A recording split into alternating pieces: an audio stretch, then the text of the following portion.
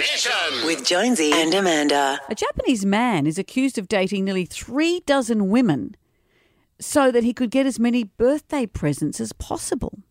You like a birthday present, don't you? I love a birthday present. Would you go to these lengths? He was arrested in Osaka for allegedly defrauding these women, telling them, 35 of them, telling them he wanted a serious relationship. The scam is believed to have netted nearly $2,000 in cash and gifts.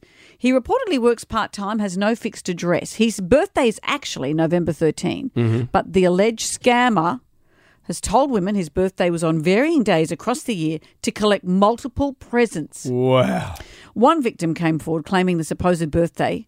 The birthday boy told her his birthday was in April. Another said he said it was in July.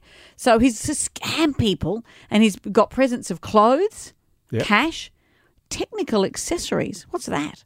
Is that like phone chargers and earbuds and USB things like that? cables, things like that? He met at least some of his victims while he was working as a showerhead salesman. Oh. Really? Do you want to try this out? A news station confronted him in January before criminal charges were filed. In footage posted last week, he was seen running away from a reporter and a cameraman, carrying a giant anvil that I'd given him for his birthday. Jonesy and Amanda's Jam Nation.